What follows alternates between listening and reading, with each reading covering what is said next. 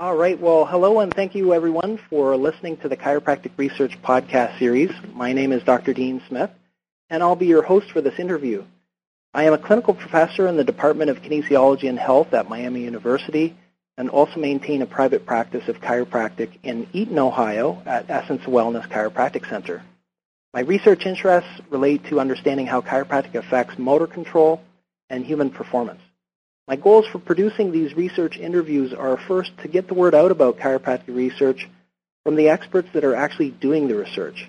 Dissemination of research findings is an important part of the research process. Publicizing these interviews passes on the benefits of chiropractic research to other researchers, chiropractors in practice, as well as practitioners from other disciplines and the wider community. Secondly, the hope is to encourage collaboration of researchers to promote future high-quality chiropractic research, and lastly, to motivate and assist practitioners and students alike to pursue research careers in chiropractic science. I'd like to point out that Chiropractic Science is partnered with ChiroCredit.com to make these podcasts more interactive. Let's go ahead and get started with today's show, and today I am super excited to interview Dr. Greg Kotchuk.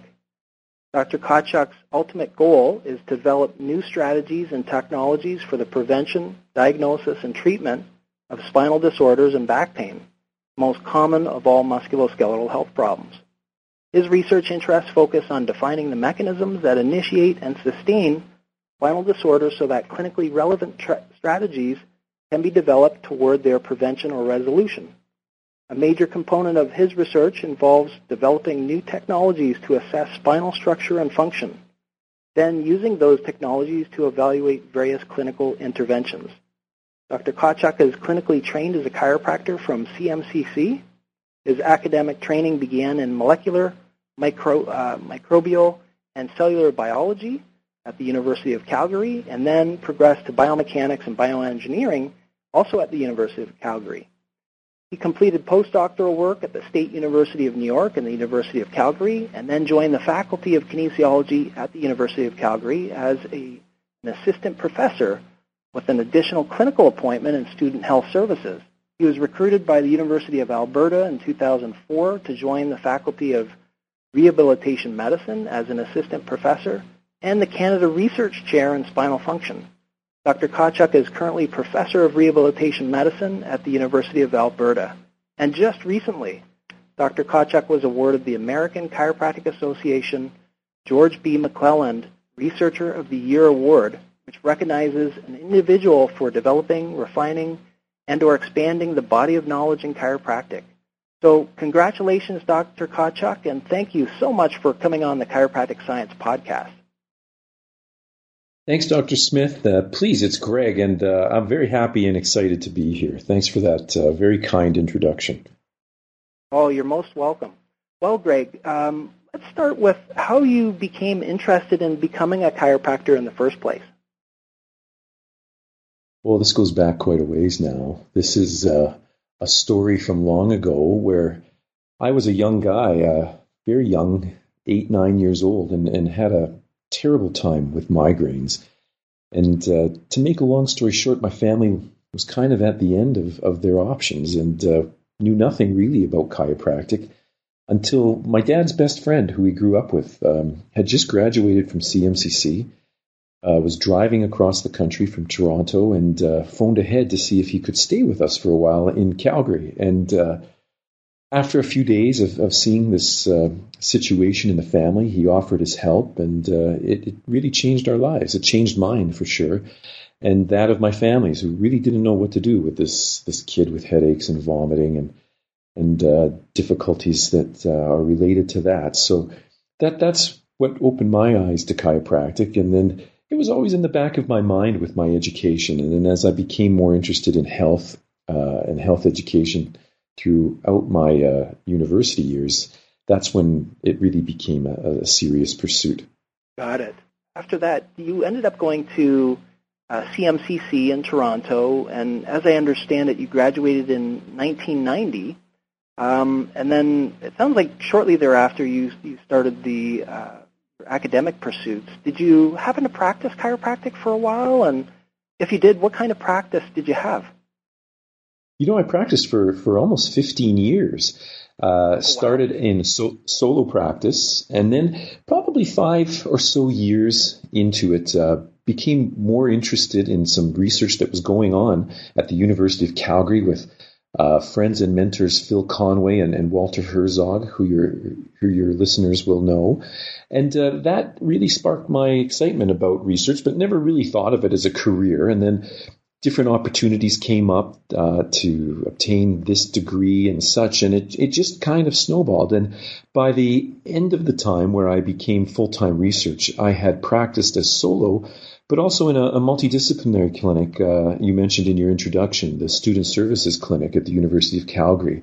So I really treasure those times because I think it was those clinical days, weeks, and years that really informed the questions that I'm asking now as a scientist.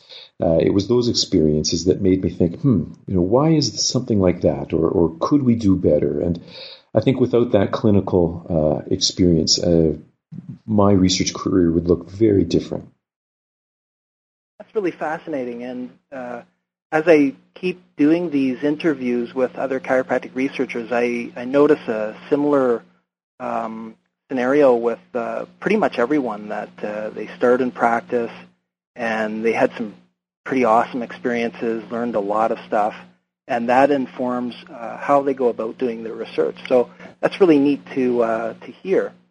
What made you decide then to go back to school to pursue the master's in biomechanics and ultimately the PhD in bioengineering?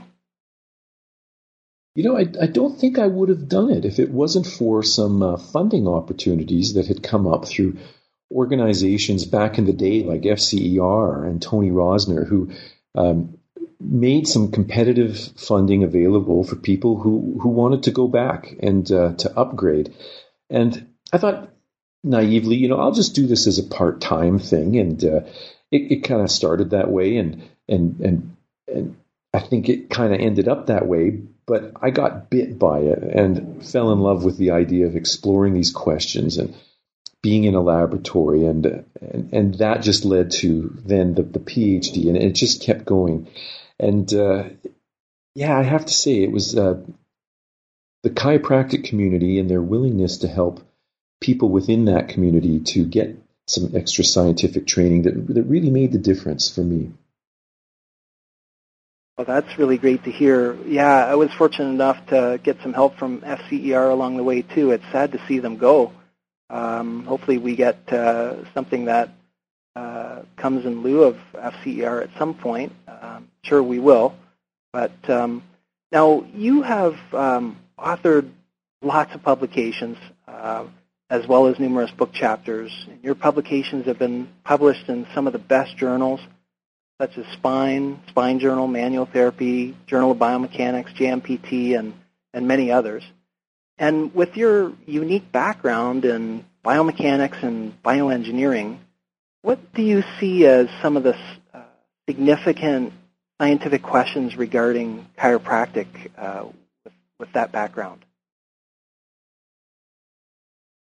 The background has been an interesting one because at first, when you're a student and when you're training, a unique background doesn't necessarily fit in very well with the educational streams that are established and well known. And people will say it's really exciting that you have certain combinations of skills, but sometimes they don't fit into the typical pathways that people go and obtain their advanced education. So at first it was a bit of a tough sell. People thought it was really interesting to be a chiropractor and want to go back and go to grad school, but they didn't quite know how that would work in a, say, program that was traditional bioengineering or medical science.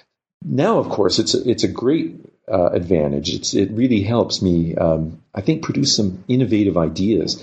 But it was a struggle at first to get someone who was willing to sort of take up the charge and help out a young person who was interested in these things. So now the ideas are there, and they've always been there from the beginning. But I think when people train, they have to go through a little bit of maybe doing some topics and other things that are a little more established to understand how the process of science and research and publication works. And then when you get that little bit of a foundation, it's exciting when you get a chance to explore your own questions and to investigate some of the things that you've been interested in. But it doesn't necessarily start out that way. You got to kind of work for the company a little bit at first to put it, in a different light. But I think those things now that inform my research and some of the big questions that we're hoping to answer really relate to some of the more recent publications we've had about why is it that some people get better with any care and some people don't. And they seemingly are the same people, same gender, same age, same mechanism of injury. And, one gets better and you see another patient in that exact same circumstance and you think, I know exactly what to do. But yet you do that and they don't seem to respond. And that is a question that I think is the biggest one that I had coming from practice. It was very frustrating for me to try to be systematic and follow process and try to identify exactly what was going on and maintain quality control, etc., and still not have the expected outcomes that you would think based on just other people's responses, let alone the literature. So that's really now where we're heading. Why is this? I don't think anyone expects chiropractic care or physical therapy or manipulation or whatever subset of a profession or treatment you use. None of these things are expected to work in everybody. So why is that? And now I think we're just scratching the surface of that. And it's an exciting time. I think we're sort of hitting research 2.0 in terms of what we understand about manipulation and how it's used in practice. Yeah, I couldn't agree more, and I really like the way that you approached that, and I really appreciate the telling us about how it wasn't exactly easy at the beginning, and it sounded like you kind of had to forge your own way, and you certainly have, and we certainly appreciate it as a profession benefiting from the expertise that you have and the research that you've produced. And so I'd like to get into some of that research now and talk about some of your articles over the years. And as I was preparing for the talk here, I noticed several themes that seemed to come together to me looking at your publications. So one of them had to do with spinal indentation, which relate to force displacement properties of the spine. Then some neuromechanical studies, cavitation studies, or what other people may just commonly known as joint cracking or joint popping, vertebral artery studies, and then there are a few other ones. One that just came out in a Nature journal that we talked about, structural health modeling, which I'd like to get to as well. So first, if we could start with the cavitation studies, this is something people are really fascinated about. Not only, I think, chiropractors, but also just people in the world, just folks who don't necessarily know anything about chiropractic or much about medicine in general. So with that in mind, you've done some studies that have looked at what happens exactly when you pop or crack a joint in your back or your knuckles. And it's very interesting stuff, stuff that is really, really unique, hasn't been done before.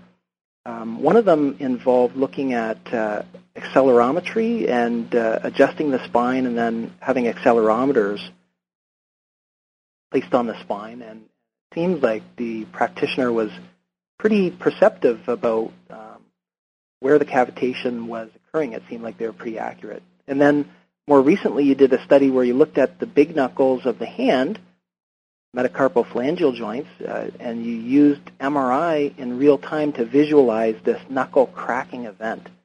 Can you tell us what you found and what the heck is tribonucleation anyhow? That was a pretty special study. That's probably a once-in-a-career study that a topic like that just takes off. And a lot of people come at it with it it's a little bit frivolous. How important could cracking knuckles be? But I think this is the start of something that really helps us understand, what is this phenomenon? Why is it associated with this thing that clinicians do that sometimes gets people better? And, why is that? And most of the work in this area had really been done decades ago, and not much had been added to the topic since. And we were very fortunate to be involved with a group of people who were able to sort of take this and go with it a bit. We recognized that MRI hadn't been invented yet in the time when most of this work had been done. And the work kind of fell off. There were some limitations based on the current status of fluoroscopy and other tools that were being used. And it kind of died away a bit. And then MRI came into availability, and I think people just forgot that why don't we use MRI to look at this stuff? And when we realized that no one had done that after all this time, we thought, wow, this is a real opportunity. No one has yet witnessed what goes on inside the joint in a way that might be more meaningful than what you can kind of see with shadows and such, and the techniques that were used previously. So what this study showed was exactly that, the first footage of what happens inside the joint when you get one of these cracking events, as most people would know it. Some people, clinicians and others, know it as what's associated with chiropractic care or other things, but no one had really seen firsthand what was going on inside there, and I think that was the real novelty of the result. From the sounds of it, though, most of the people who say, I'm not sure if I should be doing this or if it's bothersome to my joints, I've heard that it might be harmful. Other investigators with other studies have really looked that over now, and I think it's fairly safe to say no one's developing arthritis from repetitively doing this with their knuckles or their joints. In fact, I think we've made the case that it may be, made the case in prior interviews, not with the paper, that it may be that everything has to be working very well within the joint to be able to have this happen. So we're going at this from the point of view that having a healthy joint means that it's a joint that this phenomenon can happen in. And maybe for joints that don't do this, that's the question. Not why do they crack, but why do some people with some joints not have this phenomenon? What does that tell us about the health of the joint? Yeah, that sounds really interesting to maybe take a look at. And I'm sure it sounds like you've already thought of it, but to take people with issues, conditions of their joint, and then try to do repeat the same experiment that you just did, and see what happens. I wonder if you would still get that phenomenon, or if it looks something different, or just not happen at all. That sounds really, really cool. Sorry, go ahead, Dean. Go ahead. No, go ahead. No, I was saying some of the originators of the work, they definitely have some ideas about how the geometry might come into play and pressures in the joint and other things. And now I think we're getting closer to having the tools to see if those ideas really pan out or not. We have a little more work to do to improve on this MR technique.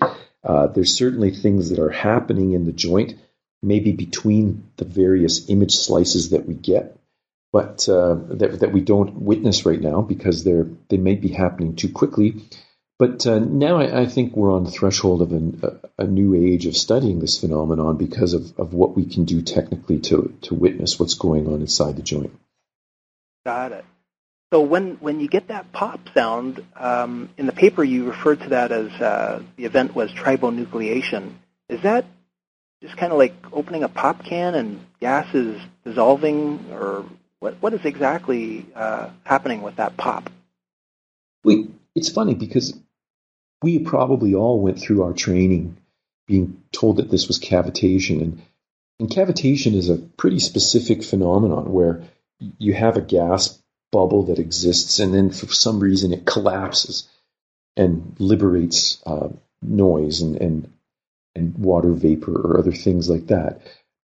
But there was always a controversy in the literature that, up until a little while ago, that said, maybe, is it these bubbles collapsing that makes the sound, or is it the bubbles that are forming? And there were almost an equal number of papers in the literature that proposed each of these different things. And that led to a lot of confusion. We had a colleague, Jerome Fryer, approach us saying, I think cavitation could be due to this or that. And that's how we got going on this question. We went back to the literature and said, well, what's the latest on this? And to our surprise, not much had been published since back in the early days. And there's this confusing mass of literature saying it could be bubble collapse, it could be bubble formation. So triple nucleation turns out to be a very well-known engineering phenomenon. It's just that we've never really heard about it so much in clinical training. And that's simply if you take sort of two wet, flat surfaces, you can imagine two plates of glass and there's a little bit of water between them. There's kind of that surface tension that makes it tough to pull those two pieces of glass apart. But if you overcome that surface tension and you do pull them apart, you'll get this phenomenon, tribonucleation, where suddenly gases rush in from the side and you can get sounds as well. And within an enclosed environment, you'll actually create a bubble there from this phenomenon rather than there one being there that collapses. So it could be that there's still other things going on inside that joint that we're not seeing. But at least from the technique that we used, with the limitations of that technique, it would appear that bubbles are forming at the same time that the sound is being created, which is a little different than maybe what most people had thought. And there's still a lot of work to do, but it does give us a little bit of pause to think, maybe this isn't completely what we thought it was. Yeah, very good. Thank you for that great explanation. That was great with the visual. Next, let's talk about some of the vertebral artery dissection studies you've done. Your work in this area has been able to help identify the area of the vertebral artery most associated with compromise in those with a history of cervical manipulation, and that turns out to be the V3 segment, which is the more, tortuous area of the vertebral artery.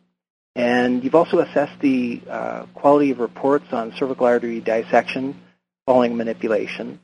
What were some of the points that you think about when you think about you're going through some of these studies, and what you think would be important to let chiropractors know about those studies? Well, those studies in particular, I think what they tell us is that no matter what the event is, it doesn't have to be anything that's related to chiropractic or manipulation or the cervical arteries. When something happens, it's really rare. It's very difficult to study. And consequently, reports about those events sometimes are really hard to understand, because if they don't happen regularly, people don't know the questions to ask or how to write down the information, and it can lead to a lot of confusion. And sometimes that confusion forms the basis of a collection of cases that then become a study or other things like that. So I think we know now, especially from adverse event research, that we really have the reverse problem, where we hope in a randomized controlled trial to have a large number of patients or subjects to see what's going on with a particular phenomenon that we're studying. We don't have that control in rare adverse events, and we have to come up with different methodologies to be able to study those, because we just can't use the traditional RCT and enroll people and expect these rare things to happen. So I think that those particular papers gave us that understanding, something we probably knew, but these papers helped formalize those thoughts. We also did another study related to this topic, a study that was an animal study where we were able to create lesions within the vertebral arteries of dogs, and showed that it was difficult, if not impossible, to aggravate those lesions with manipulation of the neck. So the lesions were created, we measured those, then we provided manipulation or adjustments to the neck, and then measured them again. And there was no statistical significant increase in the size or shape of those lesions. Now, I think that tells us that it's really hard to damage the arteries from this kind of treatment. It's not impossible. That's not what this study says. But at least from the study that we did, it's very hard to see how regular treatment in a regular healthy artery would be problematic. Great. Thanks for explaining that. Now, you've done a number of studies that have been referred to as spinal indentation studies. That was a new term for me. I think I get the concept, and that is you're looking at things like, I guess for lack of a better term, stiffness of the spine, how you impart a force into the spine and you expect certain mechanical events to occur, and you measure those. In a recent study with Dr. Fritz and colleagues, it was suggested that the effectiveness of manipulation could relate to the mechanical impact on this spinal stiffness and then subsequently affect the neurophysiology. In particular, you had looked at the lumbar multifidus. And in that paper, you talked about global stiffness seemed to be reduced following manipulation, but terminal stiffness was not. Can you tell us what that distinction is, what you found exactly? Yeah, this goes back a ways to those clinical days we were talking about earlier, with the frustration of, why is it that some people are getting better and some people aren't? And, there's a general, I think, at the time, suspicion about the reporting of those experiences by patients, because how could that be so different? Clearly, these people are not telling a story that makes sense. Either lots of people should be getting better or lots of people shouldn't be. How could you have this diversity of reporting after this apparently similar treatment? So we thought, the only way that we're going to be able to get past this, to get past the doubters who'd say, well, here we have a group that's saying, this really helped me, and a group that's saying, well, this didn't help me so much. The doubters would say, well, those people who are being helped, they're not being helped so much. They're just really telling the clinician what they want to hear. They're really nice people, and they don't want to say that it didn't really work. And, how do you overcome that? You've got the patient, you got to take them at their word, but that wasn't happening. So we thought, really, we have a gap in care, and that is we don't have too many measures where we can objectively measure something physical in the person and say, what, that changed as a result of care. We have lots of patient satisfaction and patient-reported outcome measures about disability and pain and a number of things. But I think the people who were skeptics of this work really said, it's great that people say these things, but where's the physical measurements? So that's really what began my quest in my PhD, was to find something that you could measure that was responsive in these people. And there were lots of measurements. There's no shortage of measurements like range of motion or whatever have you. But the problem is that, you would give people these treatments, and some of the people who didn't get better, their range of motion improved. So how did that work? And, some of the people who did get better, their range of motion didn't change at all. So we did have physical measurements, but they didn't really seem to be correlated with patient symptoms. Sort of what your listeners know to be the case with imaging. What you see on the image isn't always correlated with symptoms. So we thought, what's our best shot? What's out there that could potentially be the thing that we could measure, and that would describe what people experience when they say they get better? And we thought that's probably stiffness. If there's one thing that everyone who does some sort of physical interventions for the musculoskeletal system is they feel things, they touch joints, they push on stuff. It's pretty hard to be a manual or physical medicine therapist, clinician of any sort, and not touch and feel and probe the tissues that you're interested in. So we wanted to try to capture that, thinking that there's a tremendous history of use, it probably means that there's something of importance there.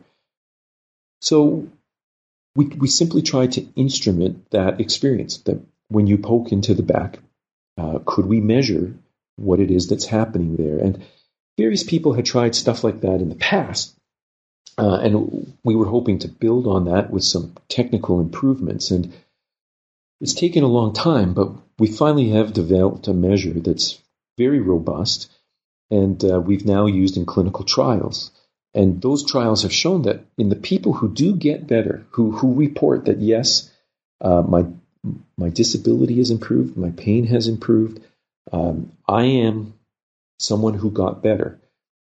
We know that there's physical measures that we can see change in these people compared to the people who say, you know what, that just didn't work for me. And in those people, these same measures do not change.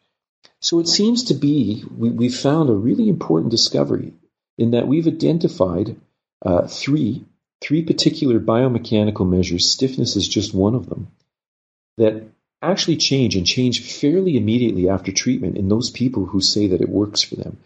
Whereas the people who it doesn't work for, these same three biomechanical measures remain static. They don't change whatsoever. Great. Now, can you tell us what the other two measures are? So the first one would be the stiffness, and then what were the other two that you were referring to? Yeah, the other two. Now, all of this work, I should point out, was done in our lab, but by a very talented PhD student, Arnold Wong, who is now in his first academic appointment at Hong Kong Polytech. And we had the ideas, but Arnold really did all the work and drove the idea forward. And what the other measures are is we have stiffness, and that's what the indentation process measures. So we poke into the back and see if it's kind of looser than it was before. The other measure is what you also talked about, a measurement of how well the paravertebral muscles, the multifidus muscles in the back, are contracting. In the people who report that they get better with care, they're able to suddenly contract their muscles better than they did prior to treatment. And the people who say, you know what, it didn't work for me, they don't have any change in that ability to contract those muscles at all. And then the third of those is a disc diffusion measure. We use some pretty fancy MRI techniques to show that diffusion into the lumbar discs actually improves immediately after care with these responders, but doesn't change to as great a magnitude or a greater level in the non-responders. So we have three things that these people see change very quickly after care: is their spinal stiffness, their muscle activation or their muscle activity as measured by a thickness measure that we use with ultrasound, and this disc diffusion measure from MRI. Wow, that's really cool. You can just see your initial thoughts come full circle to actually finding unique measures, different measures, how this stuff seems to work. I love it. That's amazing. Yeah, the one thing sorry. No, go ahead. Cutting you off. If I can say one thing about that study that I really want to make sure gets out there, and two things actually, is those particular findings about stiffness changing in just the responders. That's about the second or third study we've seen that in now. So we're pretty confident that this is not a one-time study that was a little unique, and then when we go to replicate it, we won't see that again. We've seen this on a number of occasions in a number of trials now, so it seems fairly stable.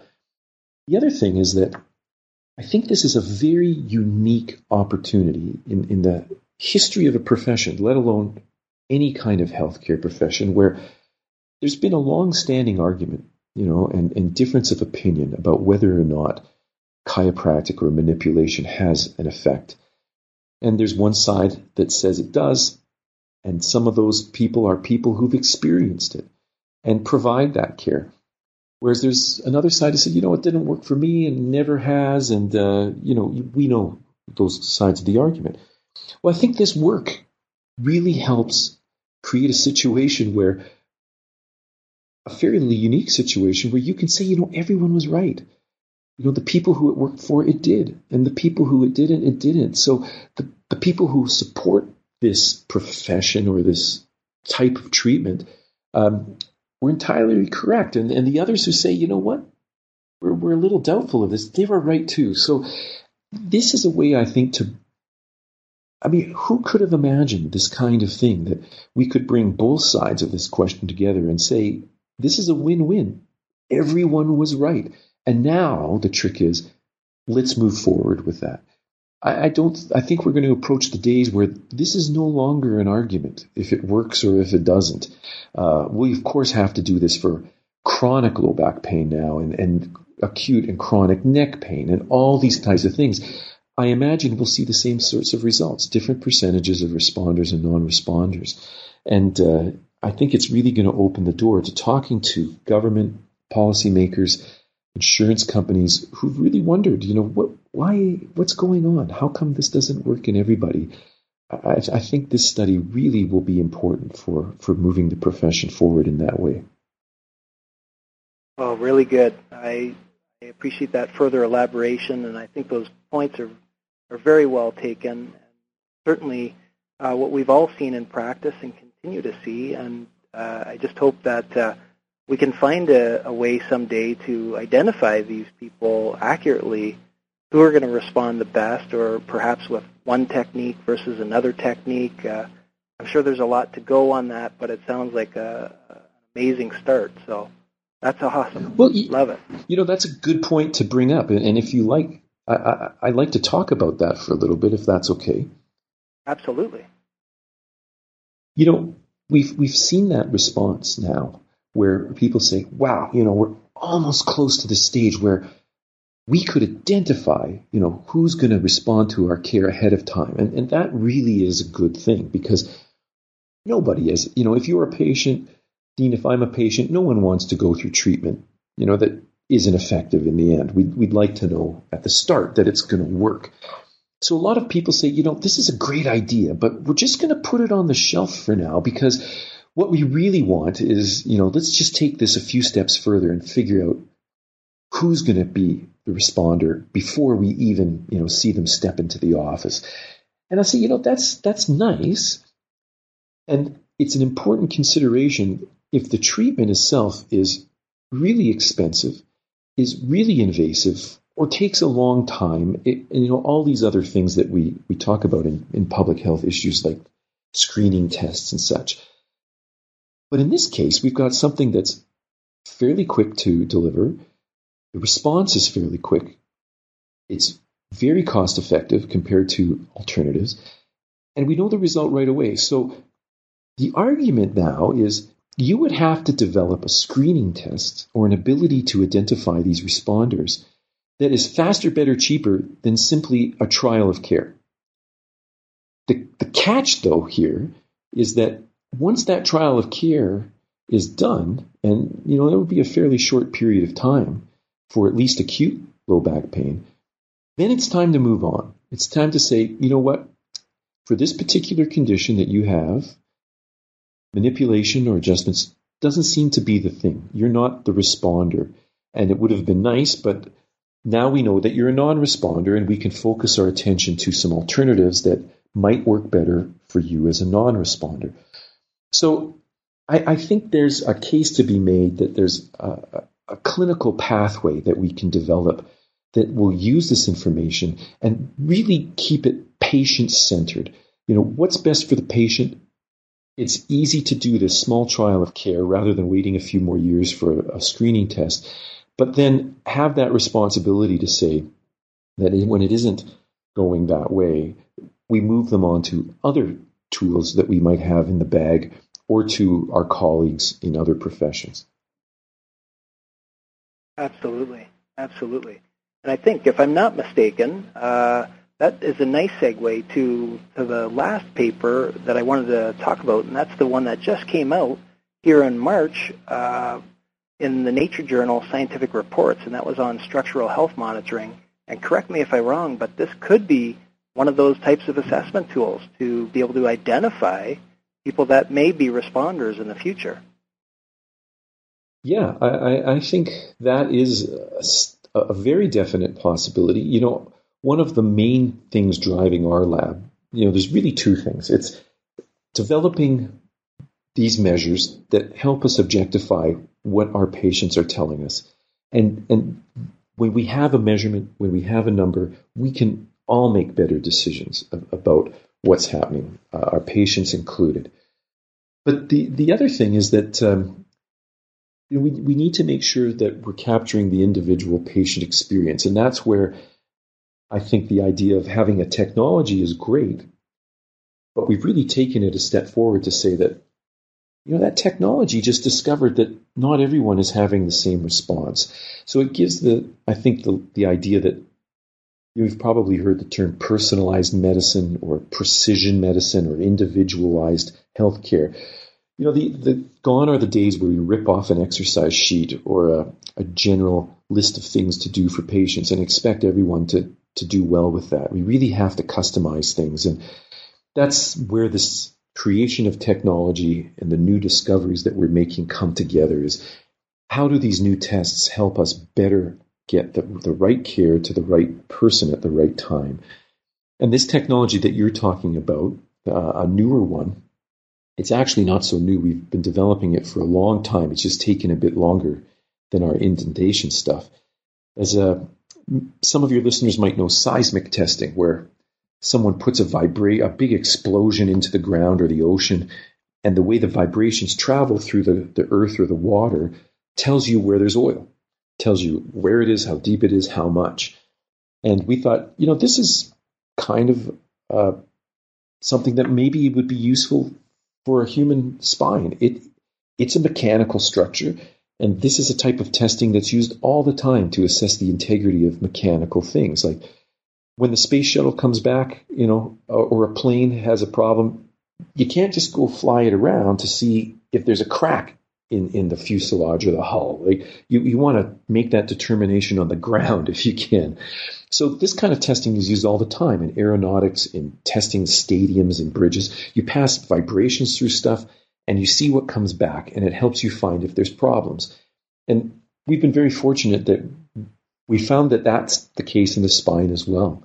That if you pass vibrations through it, different pathologies have different fingerprints of the way these vibrations come back out through the system.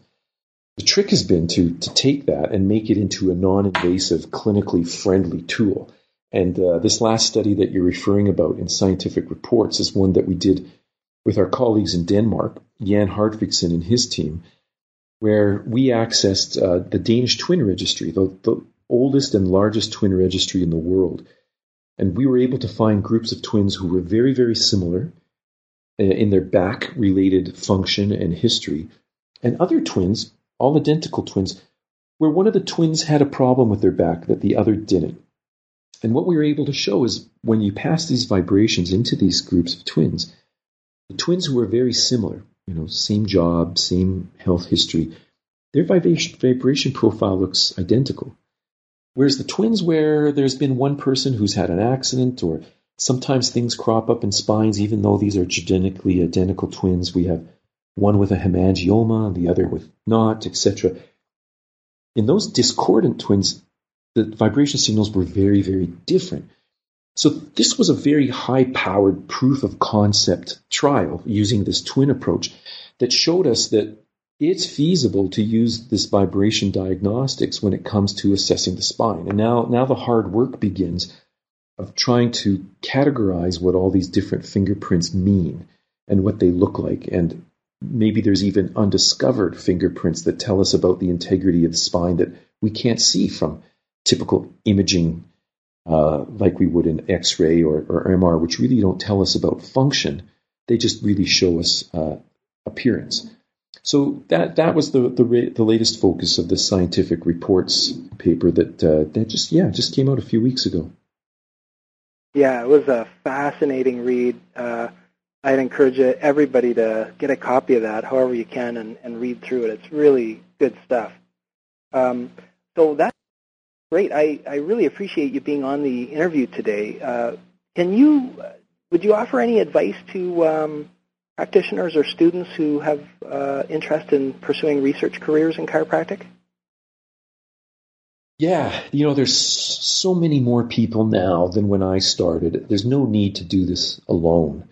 And in fact, even in the last 5 years, if there's no one around you, then there's so many ways to get connected to people who are interested in the same things you are, whether it's epidemiology or biomechanics or genetics or whatever it may be. There's so many distant learning programs and virtual universities and grad schools that offer and accommodate distant kinds of situations because, people's lives have changed.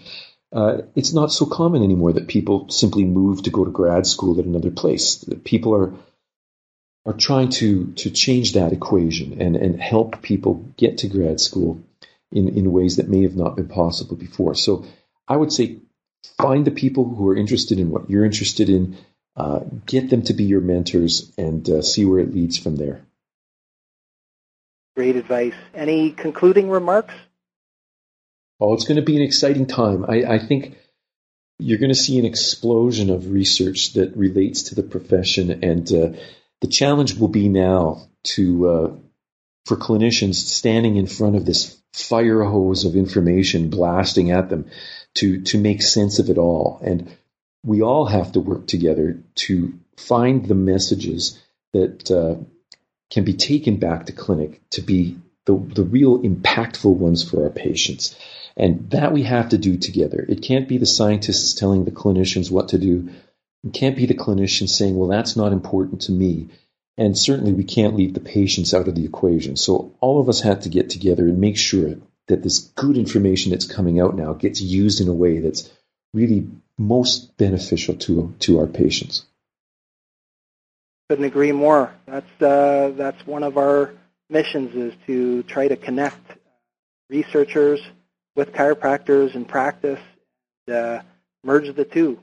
So thanks for being a part of this. The Chiropractic Science, we've been around for just over a year now, and we've done several interviews, and we're excited to keep going, and the feedback has been fantastic. So if you're just coming on board listening to these podcasts, we're on Facebook, we're at chiropracticscience.com, we're on iTunes, we're on many different podcasting channels, so check us out, give us some feedback, and we certainly look forward to many more of these talks. But Dr. Greg, thanks again. I really appreciate your insight, and just appreciate you as a chiropractor and a researcher, and best wishes in future endeavors.